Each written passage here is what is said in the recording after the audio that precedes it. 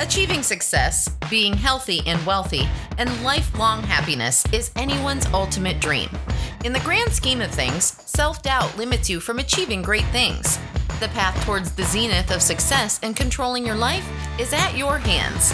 This is the Unlimited Influence. Reprogram your subconscious mind with Dr. David Snyder. Everybody stand up. Everybody stand up. This is where we start to get out of hypnotist mode. Everybody look to the person immediately to your right, immediately to your left. Stick out your hand, look them in the eyes, and go, boo! Be good at it. Have fun with it. Do it.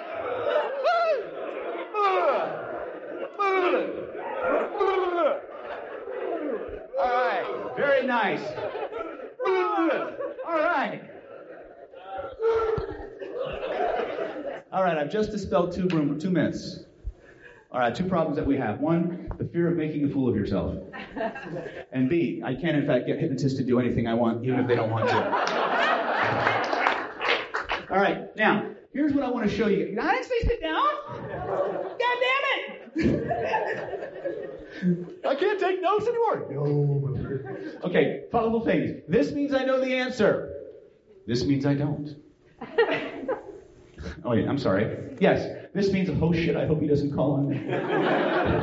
Right? This means yes. This means no. There will be a test. If profanity, foul language, blunt talk, or an occasional sexually inappropriate metaphor offends you, there's a fucking door. Okay? I want to share something with you guys, just because one of the things that I spend a lot of time doing, I mentioned at the beginning of today's talk that I've authored over 15 different products on conversational and covert hypnosis. And it's ironic, really, because if you come to my covert hypnosis class or my conversational hypnosis class, the first half day is on nothing but state control. How to utilize your physiology to put the whammy on people without saying a word. Okay? There is tremendous, tremendous power in the physiology of the human body to influence the states of other people. If you want to check on the reference work behind this, there's a website called heartmath.org. The human heart radiates an electromagnetic field 8 feet in diameter that is measurable with instruments from the human body. Therefore, at the most basic range, you can be within 16 feet of somebody, entrain your nervous system to theirs, shift your state, and they will follow. Once you know what that entrainment feels like. Okay? And for those, how many people have been in one of my CPI or STEL classes? If you don't believe me, talk to these people. Okay? It's voodoo. All right? But once you understand how it works and you feel when the sensation hits, any emotional state that you go into, their nervous system will track you. Okay? So if you're really good at eyes open hypnosis for yourself, and you can train with a nervous system and go into an eyes open state of hypnosis yourself, guess what happens to them? Okay? It can't not happen. It's based on the law of physics, not psychology or new age stuff. Okay, so here's what I want you to do. What I want you to do right now is I want you to close your eyes, if you will. I want you to remember a time in your life when you felt absolutely amazing. Just absolutely amazing. Now, I'm going to give you some parameters just so we can get really goal-oriented and focused and successful. I want you to add some parameters. Make it something that you saw what you wanted. You decided then and there that you wanted it at the very bottom, the deepest level of your mind, body, and soul. You made a plan. You put that plan into operation, and you nailed it. Home run. Touchdown. Big time. Ah, yeah, baby. Right? And I want you to remember what that felt like. As you do that, I want you to stand the way you were standing. I want you to breathe the way you were breathing. Let those feelings come flooding back into you. As you let those feelings come flooding back into you, I'm going to ask you a couple of questions. A, point to where you feel it in your body. Go with your first impression on this. Excellent. Very good. Now, notice there's a color connected to that feeling. Pay attention to what that color is. And as you pay attention to that color, I want you to notice something. I want you to notice it's moving. It's spinning in a certain direction. I want you to pay attention to what happens to the feelings in your body as that energy, that spin, begins to speed up, begins to amplify, beat faster and faster and faster. Notice what happens to your body. And just let it continue to build with every breath and every beat of your heart. Just allow it. I have to turn my mic down. That's okay. That was way too down. Okay. Now, without changing anything, ladies and gentlemen, not your posture, not your breathing, nothing. Try to feel bad.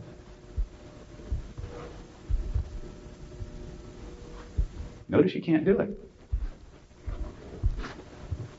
Now open your eyes, look up here. Have a seat.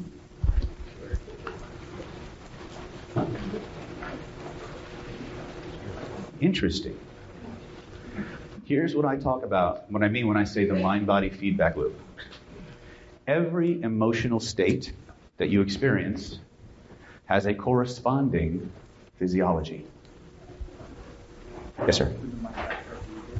That better? Okay.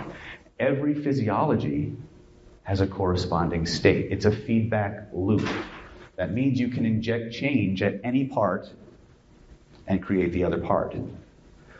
Most of us, when we start to practice state control, which when you're going to do lie detection, you better have it in spades. Okay? Because when you start to understand some of the tactics that liars use to get out of being caught, it's going to go right to your state.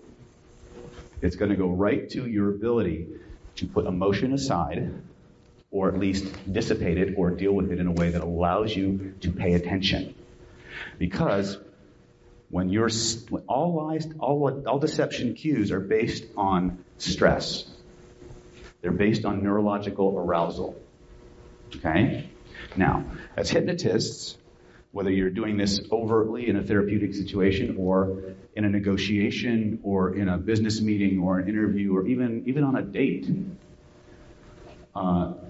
you got to know what the heck you got to be able to function, right? I kind of open loop myself for a minute there. That'll come back to me in a minute. You got to be in control of your state. Otherwise, your state will control you. When stress hits your system, your neocortex, your rational, lying brain, shuts off. Okay? All deception indicators are stress indicators. When you start to focus on catching someone in a lie, you literally have to, write this down, ignore the truth. Or ignore what's true. You have to become a bulldog in your lust to detect deception. Okay? But you also have to be able to maintain your emotional state. The fastest, most tactical way to do that is through your posture and your physiology, not your willpower. Your willpower is a finite resource. It's based on two things. It's based on the amount of glucose in your system and the amount of sleep that you've had. Anytime you have to suppress an emotional response, you burn up willpower units. When the willpower units are all gone, you default to hedonistic, pre-programmed, unconscious behaviors. This is why most of the people's diets fail, because they're not equipped to deal with suppressing emotion that they have to deal with on a constant basis. So when you start to make the decision, and how many people here are therapists? Raise your hands. Are. Okay. How many people here are lying about it? Practicing. Would like to be practicing. I have classes on that, by the way. I'm sorry? I have paid clients. You know what? I hypnotized probably thousands of people for free before I ever took a dime. That doesn't mean it's okay. Okay, you guys worked hard for your certifications. You deserve to be paid for the good work you can do. But that doesn't mean that, anything with a pulse is open, right? If they don't have a pulse, they have other problems, right? Okay. So when we talk about lie detection, a lot of it's going to be about understanding states. Body language is based on the psycho-emotional state you're having and how the physiology is expressing it. If we can put somebody in certain physiologies, it actually becomes harder for them to lie. Okay? That's little tactical stuff. You might be able to touch on that later. We want to get into the basics first. First things first is when you realize that somebody could potentially be lying to you and you want to find out the truth, you literally have to ignore the truth. It's like trying to edit something you've just written. You ever notice that, like after you write something, you go back and you start from the beginning and you try to edit, you go back and everybody who reads your stuff backwards find all the shit you missed? It's because your brain fills in stuff. Your brain rationalizes. It creates plausible scenarios in your mind that could be true. A lot of times, people don't get away with lies because they're good liars. They get away with lying because we really want to believe them. And that's why you have to really make a decision when you're going to start employing some of these tactics. How far down that rabbit hole do you really want to go? What are the relationships? What are the ramifications of pursuing that? Right? A lot of people, and I deal with a lot of people who step outside their marriage on a regular basis and things like that. Trust me, there's a lot of things that we just don't want to know, even though there's part of us that does. Right? So when we make the decision, ignore what's true, focus only on the discrepancies and the inconsistencies, like a pit bull. Okay? The next thing we want to notice, we want to start talking about is what we call baselining. Now, how many people here have ever heard the term baseline? It's not freebasing. Okay? Baselining is what's normal. How do these people normally behave? What's their normal posture? What's their normal body orientation? That's really where we want to start. Okay? No single body language cue means anything. Okay? So the first thing we have to look at is what are they normally doing? If I'm talking to this young lady and she asks me where I was last night and she happens to be my significant other and I go, what do you mean? I told you where I was. Right? If my normal way of speaking is this and all of a sudden this happens, I just gave her the second thing we have to start looking for. I deviated from my baseline, but I also did what we commonly refer to as several body language cues within a 5-second window. It's called clustering. Okay? Not to be confused with other clustered hyphenetic word you guys know about. Right? No behavioral cue becomes indicative of anything unless there's at least two of them or more. And they have to happen usually within a 5-second window. Now, when I talk about lie detection being an indicator of stress in the body, that's exactly what I mean. It's very, very difficult for us to keep track of our stories. The hardest lies to catch are the ones most close to the truth. Okay? That's the hardest lie to catch. The bigger the emotional payoff, or the less time a person has had to prepare, the more deception leakage you're going to have. In other words, the more stressed out they're going to get, and the more holes you're going to find in their story. Okay? So when we start to talk with people, we have to look at, first and foremost, what do they do under normal situations? Now, if we're trying to do a covert interrogation, we need to start asking questions that are non-threatening, very matter-of-fact, and can obviously be true. Right? In some of my persuasion courses, I have this thing we call the 3 Magic Questions Protocol. 3MQ. Has 3 categories of question. And depending on what context you're in, I have lawyers use this to make expert witnesses waive their attorney-client privilege. I have young ladies who go out and put the whammy on guys out front 10 years younger than them and have wonderful relationships. I use this actually when I enroll clients into either my private practice or my trainings. So 3MQ is a very, very useful framework for creating very, very intense connections with people in a non-threatening, very guided way that's very organic. And it goes like this. It goes location, occasion, passion, career, and then history, our family, childhood history. Who were your friends? Where'd you go? What'd you play at? Now, why is this important? Because when we start asking questions like this, we're going to start to generate pleasure responses. We're going to start to generate very, very useful information that we can use as a baseline. right? Especially the location occasion questions. You start asking people, what do you think of it? What do you think, if you're at a wedding reception or a bar, what do you think of the drink specials? What do you think of the band? They give you an honest opinion. That's where you can begin to calibrate honest answers. So they have no reason to lie. They're not vested, right? It's very conversational. It's very easygoing. And it gives you that baseline information that you want to start to work with. You got to remember this stuff. You got to remember this is one of the reasons why first of all, the best lie detectors in the world are about 60% accurate. They're just not that good. Yes, sir. So, when you're location or fiction, you use the term, what do you think of? You ask them, what do they think of? Yeah, it's an opinion question. But of what's going on? Mm-hmm. Yeah, because most people, when they're moving through the world, they're in one of several compound states. Okay? They're either inside their head or they're outside their head. They're either internal or externally oriented.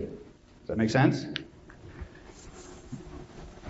Depending on what direction they're focused, they can also either be associated or dissociated. In other words, they can be in their head making pictures that they're feeling intensely, completely in their own head, or they're watching a movie in their head that maybe not have anything to do with them, but they're kind of distanced from it, right?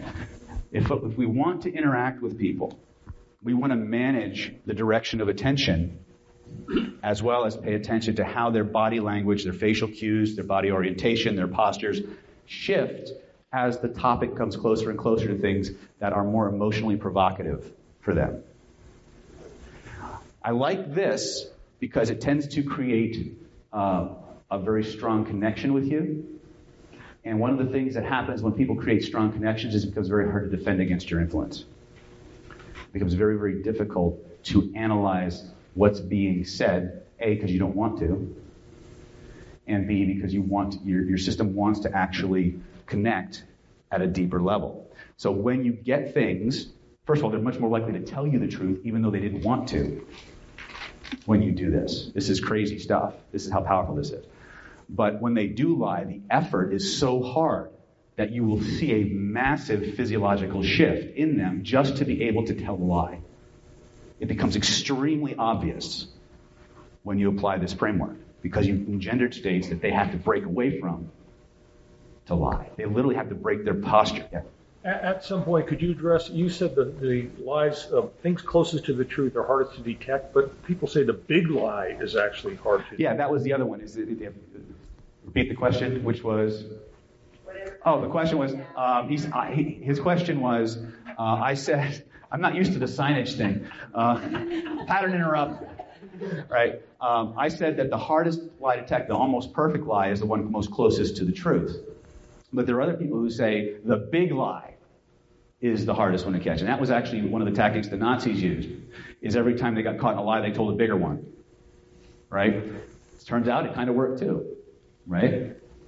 The idea here is, if you think about spin, the term spin, right? You take a few facts and build a story around it that has absolutely nothing to do with the actual factual elements, right? And can it be big? Yeah, as long as there's a few things in there that are true, the conscious mind will just say, okay.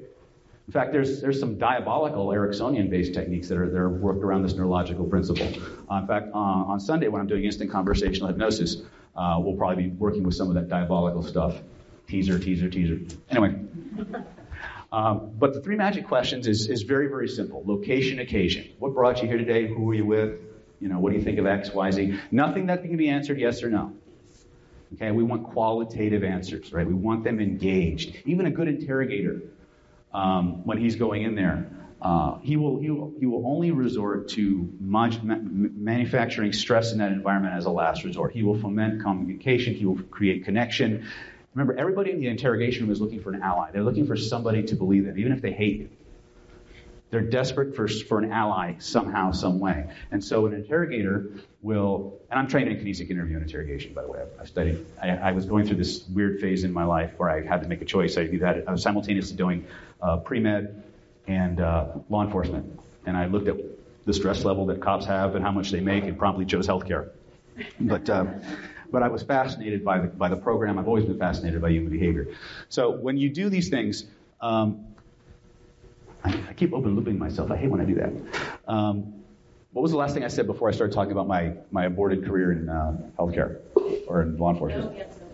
Yes, no question. Yeah, we want qualitative answers because the more information they give, the more engaged they become, the more attracted to you they get. We want to make it as difficult for people to lie as humanly possible, right? So this is something that if you don't know, even if you don't know the person, within 15, this has been tested, within 15 minutes, you can have an intense, deep connection bordering on love if you follow this protocol. It's just not fair, okay?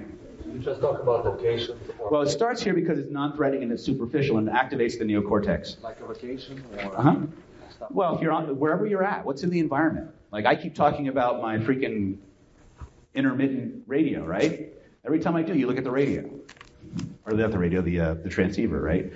What's going on in the environment? You have to be out, you have to be out of your head and in the world too, right? You have to know what their baseline is. And one of the things I look for a lot is pupil dilation. I have noticed, you have to test this, I have noticed that when people start to lie, their pupils tend to shrink. Okay? And it by itself, it means nothing. All right? But when you see that distance, or that closing down of the pupil, what's going on is they're actually looking at what they're saying through a microscope. They're analyzing what you just said, looking for all the possible ways to circumvent, and then analyzing what they're going to say, and then coming back. If you know anything about NLP eye accessing cues, you'll see their eyes dance all over the map. But again, it doesn't mean they're lying to you. Deception is based on stress. The more stress you can invoke, the more rapidly leakage will begin to happen. Now, you will simultaneously get visual cues and auditory cues. This is where the challenge really starts to come in, because most of us can only pay attention to one thing at a time, right? And usually it's our words, unless the body language shift is really, really out of proportion. So that being said, what I want to give you now, and besides there's so many different body language cues, how do you keep track of them? You just can't. But if you understand the spectrum in which all body language movement falls within, you can start to, based on a few basic ideas, extrapolate what a certain posture means. So the first thing I want you to understand is you have three brains. You have your paleocortex, your limbic system, and the neocortex. Your neocortex is the rational lying brain. It's the part of you that makes up stories to justify acting on what you want, on what the other two want to do, that have nothing to do with what's actually the real reason you want to do them. Okay? In hypnotherapy, we call this the presenting problem generator. Okay? The people who walk into your clinic, they tell you what their problem is, you regress to cause, it's almost never the thing they came for. You ever notice that? Okay? It's not that it's not connected, it's just there's so many different oblique connections and things like that until you actually provoke the emotion to follow it right back to the initial sensitizing event, you can spend all day at that surface level and never get the thing handled. Right? People lie to us all the time. We lie to ourselves all the time. Okay? People are in your chair because they're lying to themselves more often than not. Okay? Now, I need 2 volunteers, and anybody who, come on up. Come on up. Great, I have a male and female component. This will look really good on camera. Oh, I have 2 females. Oh, wait, everybody's coming up. They're rushing the stage. Come on up. Okay, this is fine. Now, back to back, please. Now, this is very cool, all right? What is your name, Miss? Katie. Katie, I'm David, and this is? Kim. Katie and Kim. Alliteration. All right, so I need you to spread out just a little bit. Now, what you're seeing is zero rapport. Their backs are to each other. They're oriented a completely different direction. Right? The reptile brain moves towards pleasure and away from pain. This behavior will happen at every level of human experience and human expression. If we can't completely move away from something, we will try to move apart away from something. If we can't move apart away from something, we will try to verbally or vocally move away from something. Does that make sense? So the rapport continuum starts here. There's no affinity here whatsoever. As people become closer to connected, whether that connection is physical in terms of distance or close in terms of energy, right, in terms of their consciousness, what they believe in, beliefs, ideology, whatever, then this will start to happen. Now they're neutral. You understand the distinction? Neutral. Two things will begin to happen mostly. Proximity will change. Orientation. Well, I didn't look who's in the report. That's a little much, right? But this is what I mean. I call this the mating dance. Literally, this is literally, and this is I'm from California. It's cool, all right? But this is literally, if you ever watch two people a male and female approach each other in a bar, what's the body language position? There's the bar. There's the guy. It doesn't talk. Yeah. Now, who's more invested in this relationship? Who has all the power? Right? As people move from complete stranger to intimacy, orientation and proximity change. Okay? Give these ladies a big round of applause. Thank you.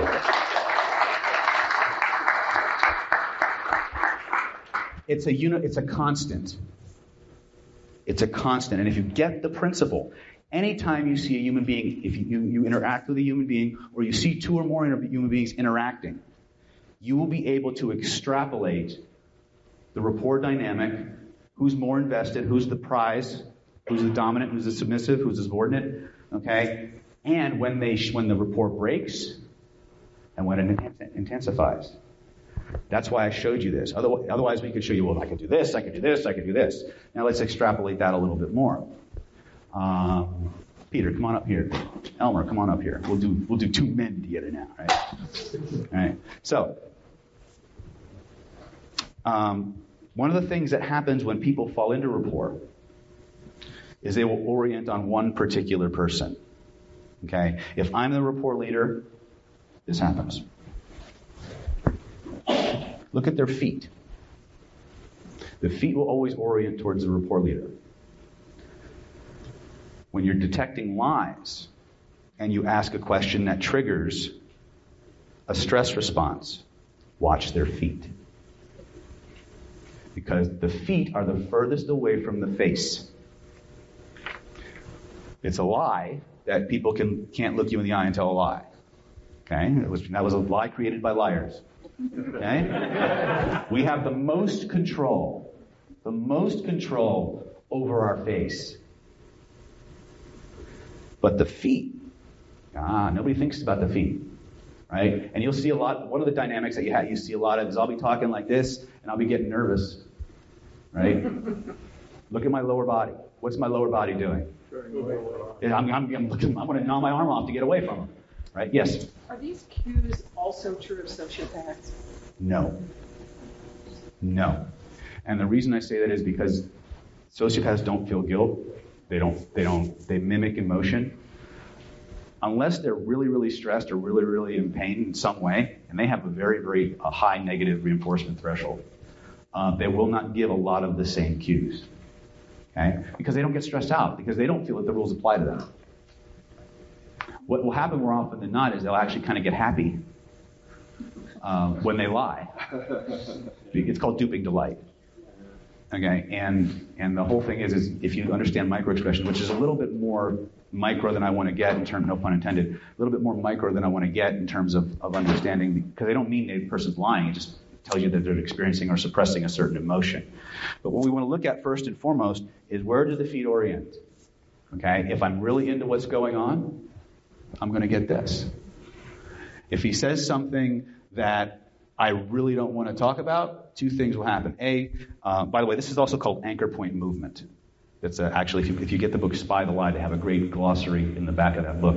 Anchor point movement means whatever I'm using for support. If it's my feet, my butt, if I'm sitting, or my hands if I'm leaning on something. If he asks me a question like, were you with my wife last night? I thought I saw your car outside my house. I said, what do you mean?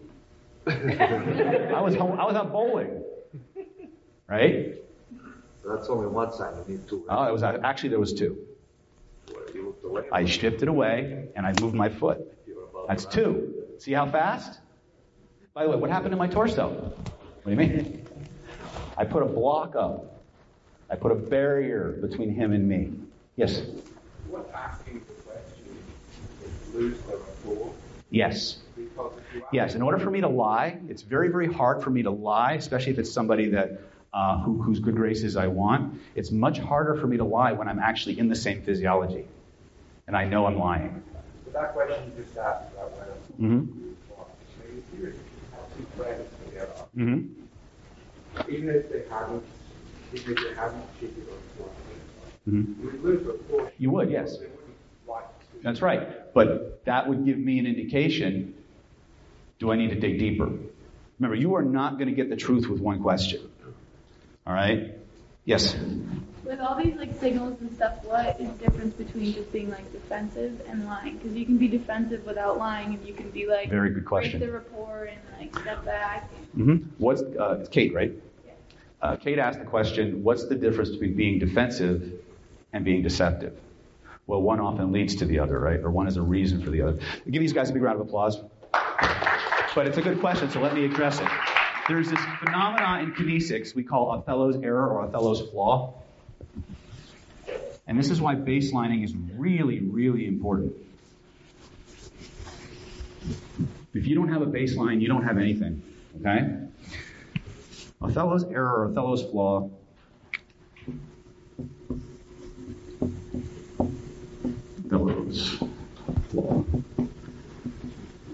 Remember, all deception indicators are signs of stress.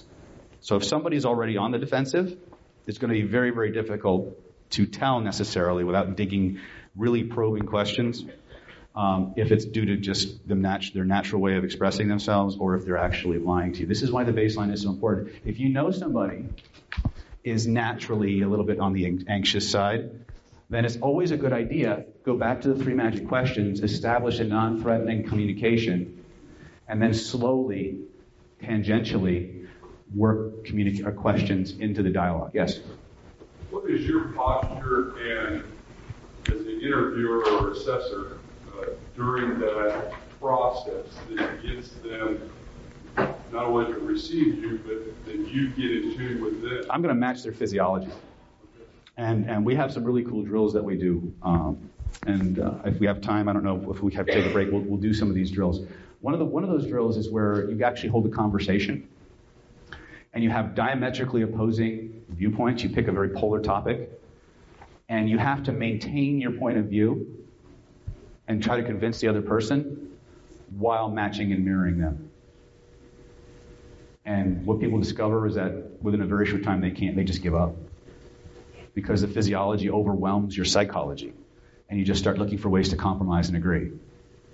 So there's a myth, I'm going to dispel this here, that when people know you're using rapport techniques, that if they know you're using them and they call you on it, and that it will break rapport, only if you cave and stop doing it.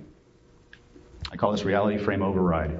If you continue to match and mirror them, they cannot beat the laws of physics. Okay? I have a video I'll show later on. I have 40 distinct metronomes, all oscillating at different rates. Within 4 minutes, they all synchronize. Okay? Your nervous system is no different. In fact, it happens faster. But people, when the physiologies are in entrainment, they want to move towards compromise. They want to move towards connection, which makes it very hard to lie. In fact, when they do lie, they will physically break the rapport connection between you. They literally have to change their posture to set up a defense to it. So establishing the baseline isn't just about what you hear. It's more about establishing that physiology. That's why I was asking, what do we need to be doing? You need to, again, you need to put the client or the subject in a state of ease or at least normal. What's normal for that person? And you need to make sure that you know what is normal for that person, right? If they normally stand slouched, right, then that's your baseline. You say something potentially provocative and they step back or they straighten up or they put up something that distances them either physically or symbolically, then you have a deviation from the baseline. Does that make sense? Okay.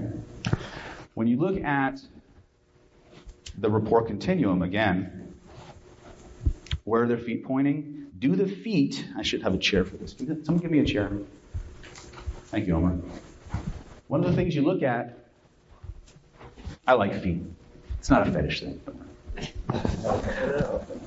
One of the The feet will sometimes they'll start to bounce, which we all know is nervous energy, right? Well, if nervous energy wasn't there a minute ago, right? If that starts to happen, okay, we've got some level of stress going on. Now we start to probe, why are they stressed? We start to ask questions that move us towards that. Maybe sometimes the feet will actually move behind the chair. You'll see this a lot. The feet will retreat, right? You'll see blocking gestures. Blocking gestures could be a cross, arm cross, right? And each of these can, by themselves, is one cue. But if I'm sitting there, I'm having a conversation with this young lady, and she asks me, "Didn't I see you with my daughter at the drive-in last night?" And I go, "No." Right? It jumps right out at you, right? Right? And I'm making them big, but trust me, when you're having this great, wonderful conversation, and everything's going fine, and all of a sudden that comes out of left field, now you can start to play a little bit. Does that make sense? We want to make these things big. We have to decide, do I really want to know the answer? Do I really want to know the answer? Right? So, feet, torso, arms and hands, face. That's the order that you want to start to look at cues, because we control our face better than any other part of our body. Okay? What you also want to pay attention to auditorily are what we call non-fluencies or paralanguage. Do they normally talk very eloquently, very smoothly? You ask a question, does their tone go up a little bit? Do they start to speed up or slow down when you're talking to them? Now, remember, if they're excited, they'll tend to go up too, right? So we have to always look in terms of what's going on in the environment, right? Now, there are 3 categories of lies. Lies of falsification, which are the ones that we really hate. Lies of influence, and lies of omission. Okay? Not every lie that we run into will be a lie of falsification directly. The most powerful, pervasive lies are lies of influence. Lies of influence are an attempt to dissuade you from your line of communication by misleading you or misrepresenting or manipulating your perception of the person. So you may ask a janitor, maybe you have a high-rise apartment somewhere, and you go in one day, and you notice all of your jewelry is missing. And the only person up there was the maid. She's in her 50s or 55, 60 years old. You call the police start to ask around, and they approach the maid and they say, "You were the only one in the apartment. Did you see anything?" "No, I didn't see anything." "Did you take the jewels?" "Sir, I have been a maid in this apartment for 55 years. I retire next year. Why would I do anything to jeopardize my pension?" Oh. Liar. That's right. She didn't answer the question. And what did she do? She went to her reputation. She deflected and had you focus on why she couldn't possibly be that person, rather than just saying, "No, I didn't take the shit." You get it? These things will jump out at you all the time. But many times they're delivered so smoothly and they make so much sense, right, that we just go along. We allow ourselves to be deflected by this, right? So how many people here are familiar with the NLP meta model? Okay. If you really want to get good at pissing people off and provoking stress responses, learn the NLP meta model, because it's about learning how to be very, very specific and calling people on their bullshit. Okay? The meta model. Yeah. Most of us, when we talk about hypnotic language, we talk about Ericksonian language patterns or NLP language patterns. That's the Milton model, based on the idea of Milton Erickson. But when we start to meta model, when we start to ask very, very targeted, very, very specific questions, especially if we do this without a set of rapport, you will see people twitch. They will get very defensive very, very quickly. Okay? And it gives you a nice basic set of skills to start to probe. Yes, sir? Specifically,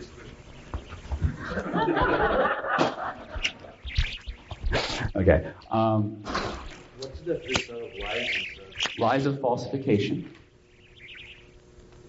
lies of influence, and lies of omission. Okay? Lies of omission. What's the mission? Omission is what's that? What's a lie of omission? A lie of omission is where they just leave a piece of information out. Right? They don't know, don't ask, don't tell, kind of a thing. So they will give you most of the information, but they will omit certain pieces that would allow you to find out what they did or what actually happened. Right? In fact, if you read the book Spy the Lie, which I believe we have right over here, for those of you who want to raid Amazon, right, Spy the Lie, really, really good book. I really enjoyed this book. Another book that you want to focus on is called Telling Lies by Dr. Paul Ekman. Spy the Lie, and it's by Phil Houston, Michael Floyd, and Susan Carnicero. Anything by Stan Tenen is very, very good. He is actually a professional kinesic interview and interrogation instructor. I studied his work intensely. So what's the best book on lies? The best book on lies? The Bible. No.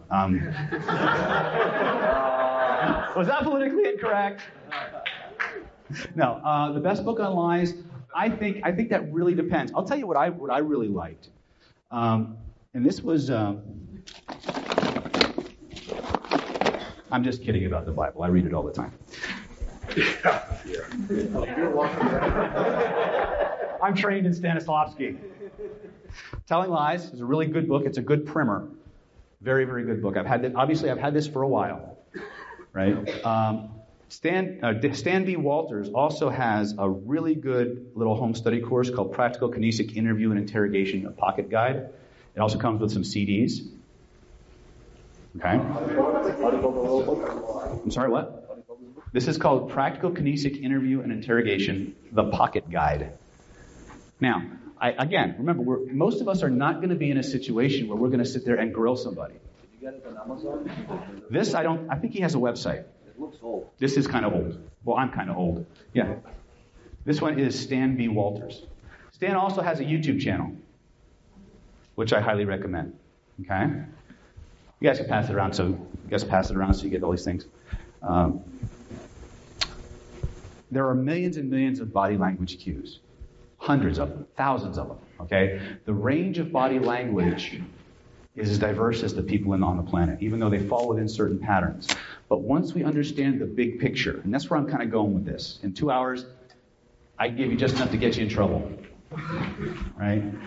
If we understand when we look at a dynamic, if I'm talking to this gentleman and we're face to face, we're good, right? But remember, the reptile brain runs towards pleasure and away from pain. If I'm really into this conversation, I'm really connected with him, what am I going to do? Without, in that non-gay way, right? I'm going to find some way to metaphorically or physically close the distance between us, right? He asks something that makes me have to think and dissociate from the interaction. I'm going to physically or metaphorically distance myself from the interaction. Does that make sense? If I can't distance myself, I'm going to impose a barrier. A barrier can be an arm, an appendage. It can be a torso turn. It can be an object. You will see this many times. It's also a very powerful dating concept when I teach what I call the 7 stages of attraction. One of the things that's constantly happening in that dynamic is the woman, by the way, is leading the dance through most of the mating dance. Guys, in case you didn't know that. Duh. Right? In fact, if you understand the 7 stages, there's only 2 times the guy actually has to do something, and if he does it at the right time, you can wind up in an interesting place. Anyway. But what happens is when 2 people get together, you'll literally see, if this is a wine glass and she has a wine glass, as she turns and orients towards him, she will suddenly move something of hers towards the person. It's called the reaching stage or the touching stage. If you are aware of that and mirror it back at the same time, or within that 5-second window, click. Every woman in the place is going, guys are going, huh? Because we're stupid. We are. We're just dumb that way. But if for some reason I need to get away from this person, right? I'm going to put an object right in front. Some people will do this. when you can always tell when they're going to be defensive or they're not sure about you yet, because they'll turn their chair around and do this. Okay? Now, I like to do this just because I like that little screen. Some people wear sunglasses. But remember, any symbolic barrier is an indication of I'm not ready to trust you yet. I'm not ready to open up to you yet. Right? So we start to see things like what we call the triple cross, which is, again, the same idea. This is my natural laid-back David position. You ask me a question that's a little problematic, and I go, well, let me see. How many body language cues was that? 3. 3? What were they? Foot, lips, eyes. Yes. And head gesture, because you actually... All right. I turned a little bit. I backed up a little bit. I crossed my legs. I did actually lift my lower lip, didn't I? Good catch. Right? Now, obviously, I've gone from a very relaxed state to a more pensive state, right? I'm in that little bit of a, okay, where's he going with this kind of a thing? Now, that could be a flag for you. Where do you want to go with it? Right? Where do you want to go with it? You ask me another question, and all of a sudden I go, let's see, where was I last Tuesday night?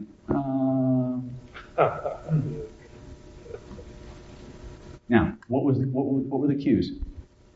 Eyes. Eyes, okay. Turn. Body turn. Biting my lip, okay. What did I do with my voice? Omission tone.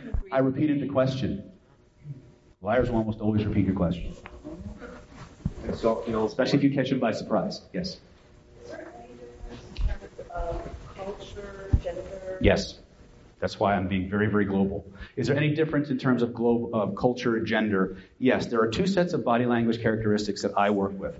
I focus on one, which are what I call global. Every human being on the planet exhibits them. Therefore, whether I'm in New Guinea or New York, well, maybe not New York, but they're going to be universal, all right? And that's what I'm teaching you here. A lot of these things, just how, in Germany, you guys, show the number 3 on your hand, they do this, right? We do it like this. Cultural. I don't worry about those right at first. Why? They're not global. I need something that is my foundation, that if I go anywhere on the planet, I can start to decode what's going on. Does that make sense? So anytime you get a metaphorical or symbolic obstruction is an indicator of, okay, something's weird, I don't know what's going on here. Doesn't mean they're lying. It means they're defensive, though, and defensiveness is a prelude to lying, more often than not. Okay? There are actually 15 traits that I'm going to share with you now. I call them the Hansen 15.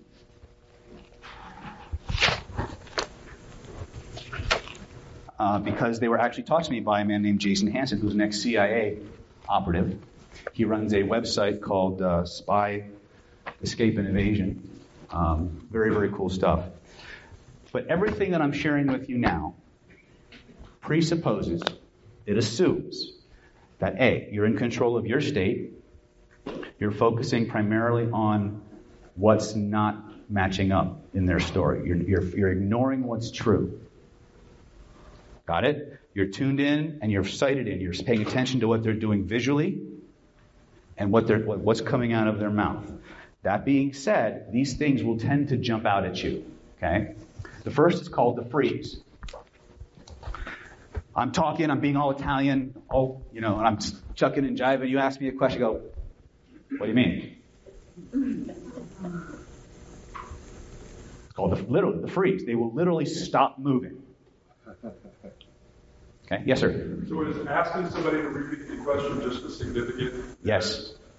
Repeating the question. Because what are they trying to do? They're trying to delay or buy time, right? Now, in my course, we actually take repeating somebody's words back to a whole other level, right? We're not necessarily lying, but we are actually accessing their neurological passcode. And it goes right into their limbic system, and they start to feel really connected. But that's a different agenda and a different class. They won't touch you or want you touching them. So let's say that I'm hanging out with my bud here, right? And he asks me a question, and I go, "What do you mean?"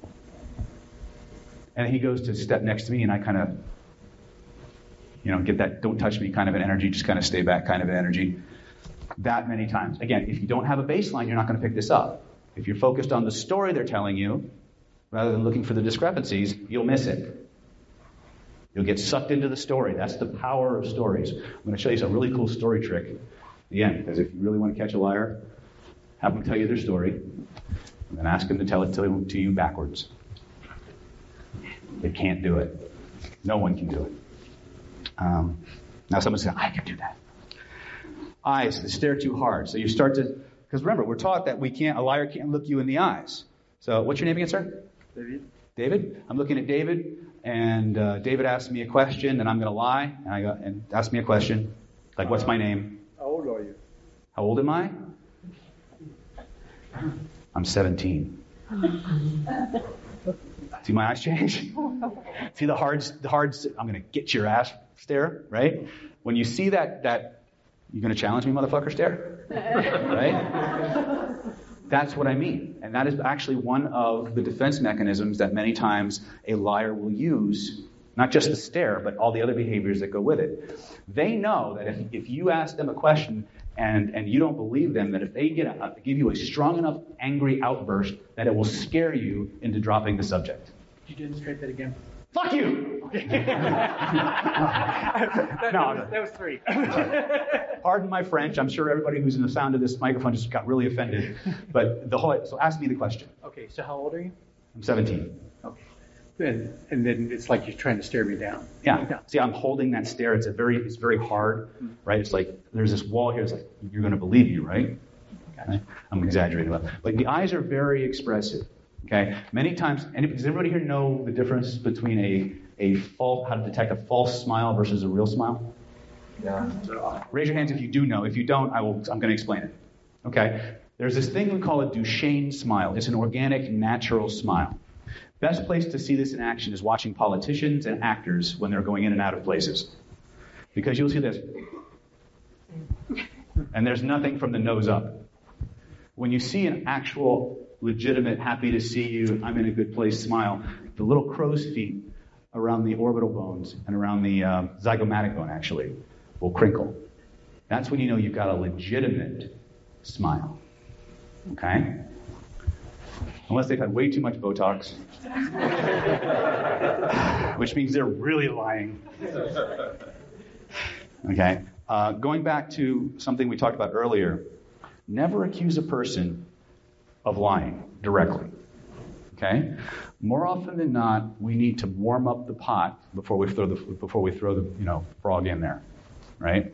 Or we'll put the frog in the pot and then warm up the bowl, right? We have to ask questions that are, in some cases, very tangential, very oblique, sometimes even allegorical or metaphorical. One of the things that they talked about a lot, you guys want more? Let's pass these around. You guys probably need a little brain sugar. It's all good. I noticed that most of the dark chocolate is already gone. You're doing it to me, aren't you?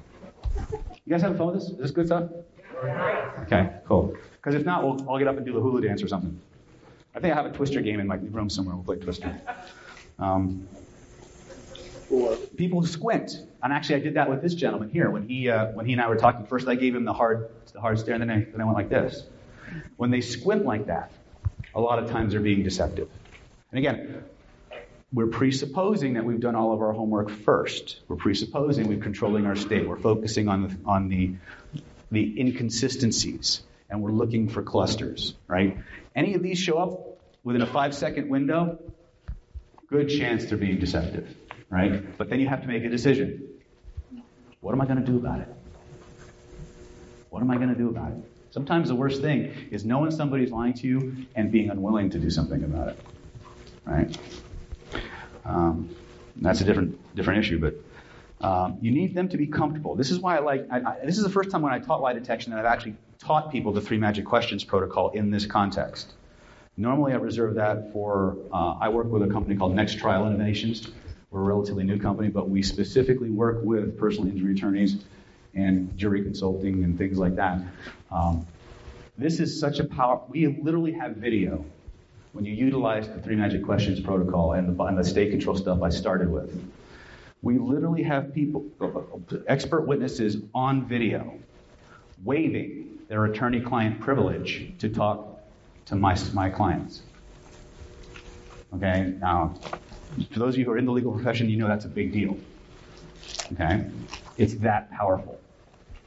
And it's not just a one-off. We have had several situations where that's occurred. So even though it seems very basic, the 3 magic questions and this whole matching, mirroring, state control thing, it is profound. If you really want to get in that, start with Amy Cuddy's power poses, and then get a book called Honest Signals. Honest Signals. Okay? And it's actually not on lie detection, but it is on nonverbal influence and group dynamics. So for the lady here who does the security work, that is going to be a gold mine for you in terms of what to look for when people are trying to gain access. Oh, no worries. Do we need a break? Or you guys want to keep going? Okay, all right. Why to argue? All right, so honest signals and then power cues, which is an extrapolation on the information in honest signals. Power cues actually has, for those of you who do a lot of storytelling work, power cues has a great primer on how to tell very compelling stories, as well as the primary archetypal themes that people find the most persuasive. Okay, so it's really a good resource for those of you who are going to do a lot of story work, Ericksonian-based metaphors, things like that. Or if you're going to create your own. That was the honest signals. Honest signals and then power cues. Mm-hmm. Power cues? Yeah. It's by Sandy Penland, I think is the term. I'll look at it later. Let me just go through the rest of these. Liars put objects between you and them. We just covered this. They're going to when somebody's trying to be deceptive, when somebody's trying to create space, they're going to find a way to put something between us, right? It's protection, it's safety. Most of the things that a liar is doing that indicate he's being deceptive within the context of clustering and baselining are designed to soothe him. They're ways of venting stress. And the harder you try to lock down stress in your body, the more it starts, it's like steam. It seeps out in different places. We spend the most of our time covering our face because that's where we're looking. But if we go further down the chain, we start to pay less and less attention. You start to get more and more leakage, and more flags will become available that allow you to decide, what the heck? All righty then. That was weird. That will allow you to really decide how deep down this you want to go. Okay? Their hands shake. If they go to shake your hand, or maybe you finished an interview and their hands are shaking. Literally shaking. Yeah, literally shaking. Or head shake, I'm sorry, head shake. This is cool. Actually, Nixon did this. Anybody ever watch any of the videos of Nixon? I am not a crook.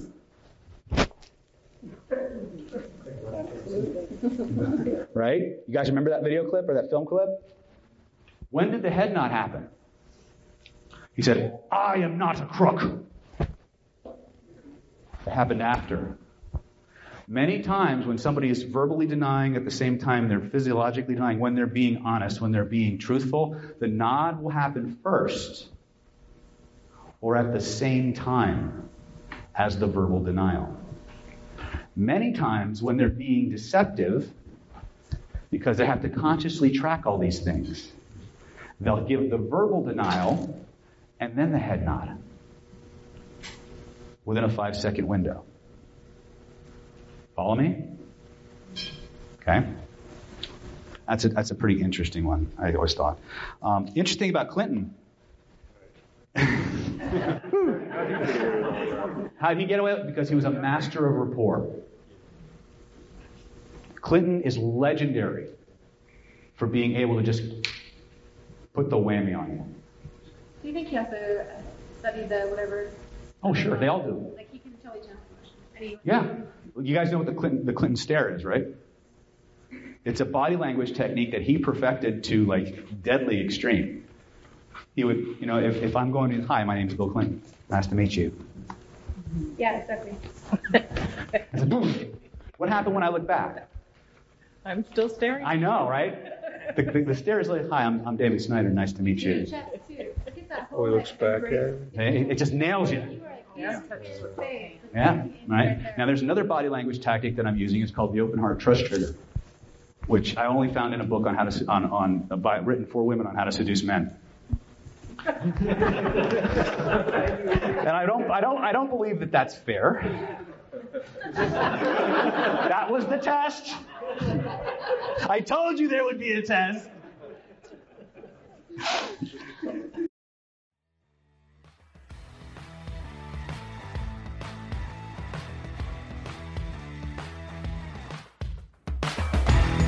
Thank you for listening to the Unlimited Influence, Reprogram Your Subconscious Mind with Dr. David Snyder.